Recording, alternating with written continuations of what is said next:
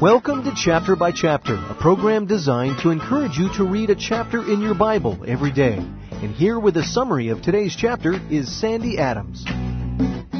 Romans chapter 6 is the spiritual schematic of our new life in Christ. When we're born again, the Spirit merges our life with Jesus. Our plight becomes synchronized with the Savior's. We share in what He has done.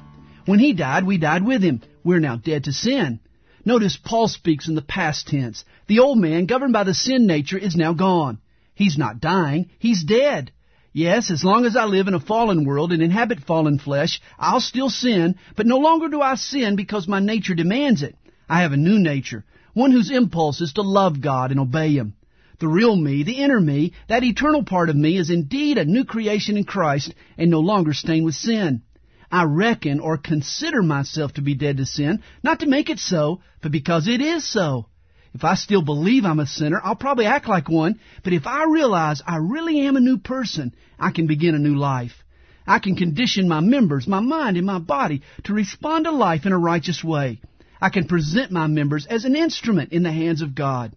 Through the work of Christ, sin no longer has to dominate my life.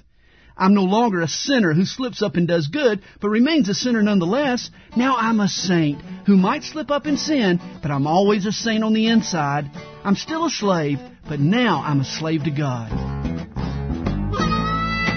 Chapter by Chapter is the radio ministry of Calvary Chapel, Stone Mountain, Georgia, and its pastor, Sandy Adams. If you would like a cassette of a complete study of today's chapter, contact us toll-free at 8777-BY-CHAP. That's 8777-BY-CHAP. Or on the web, where you can listen again to today's chapter at CalvaryChapelStoneMountain.com. Thanks for listening.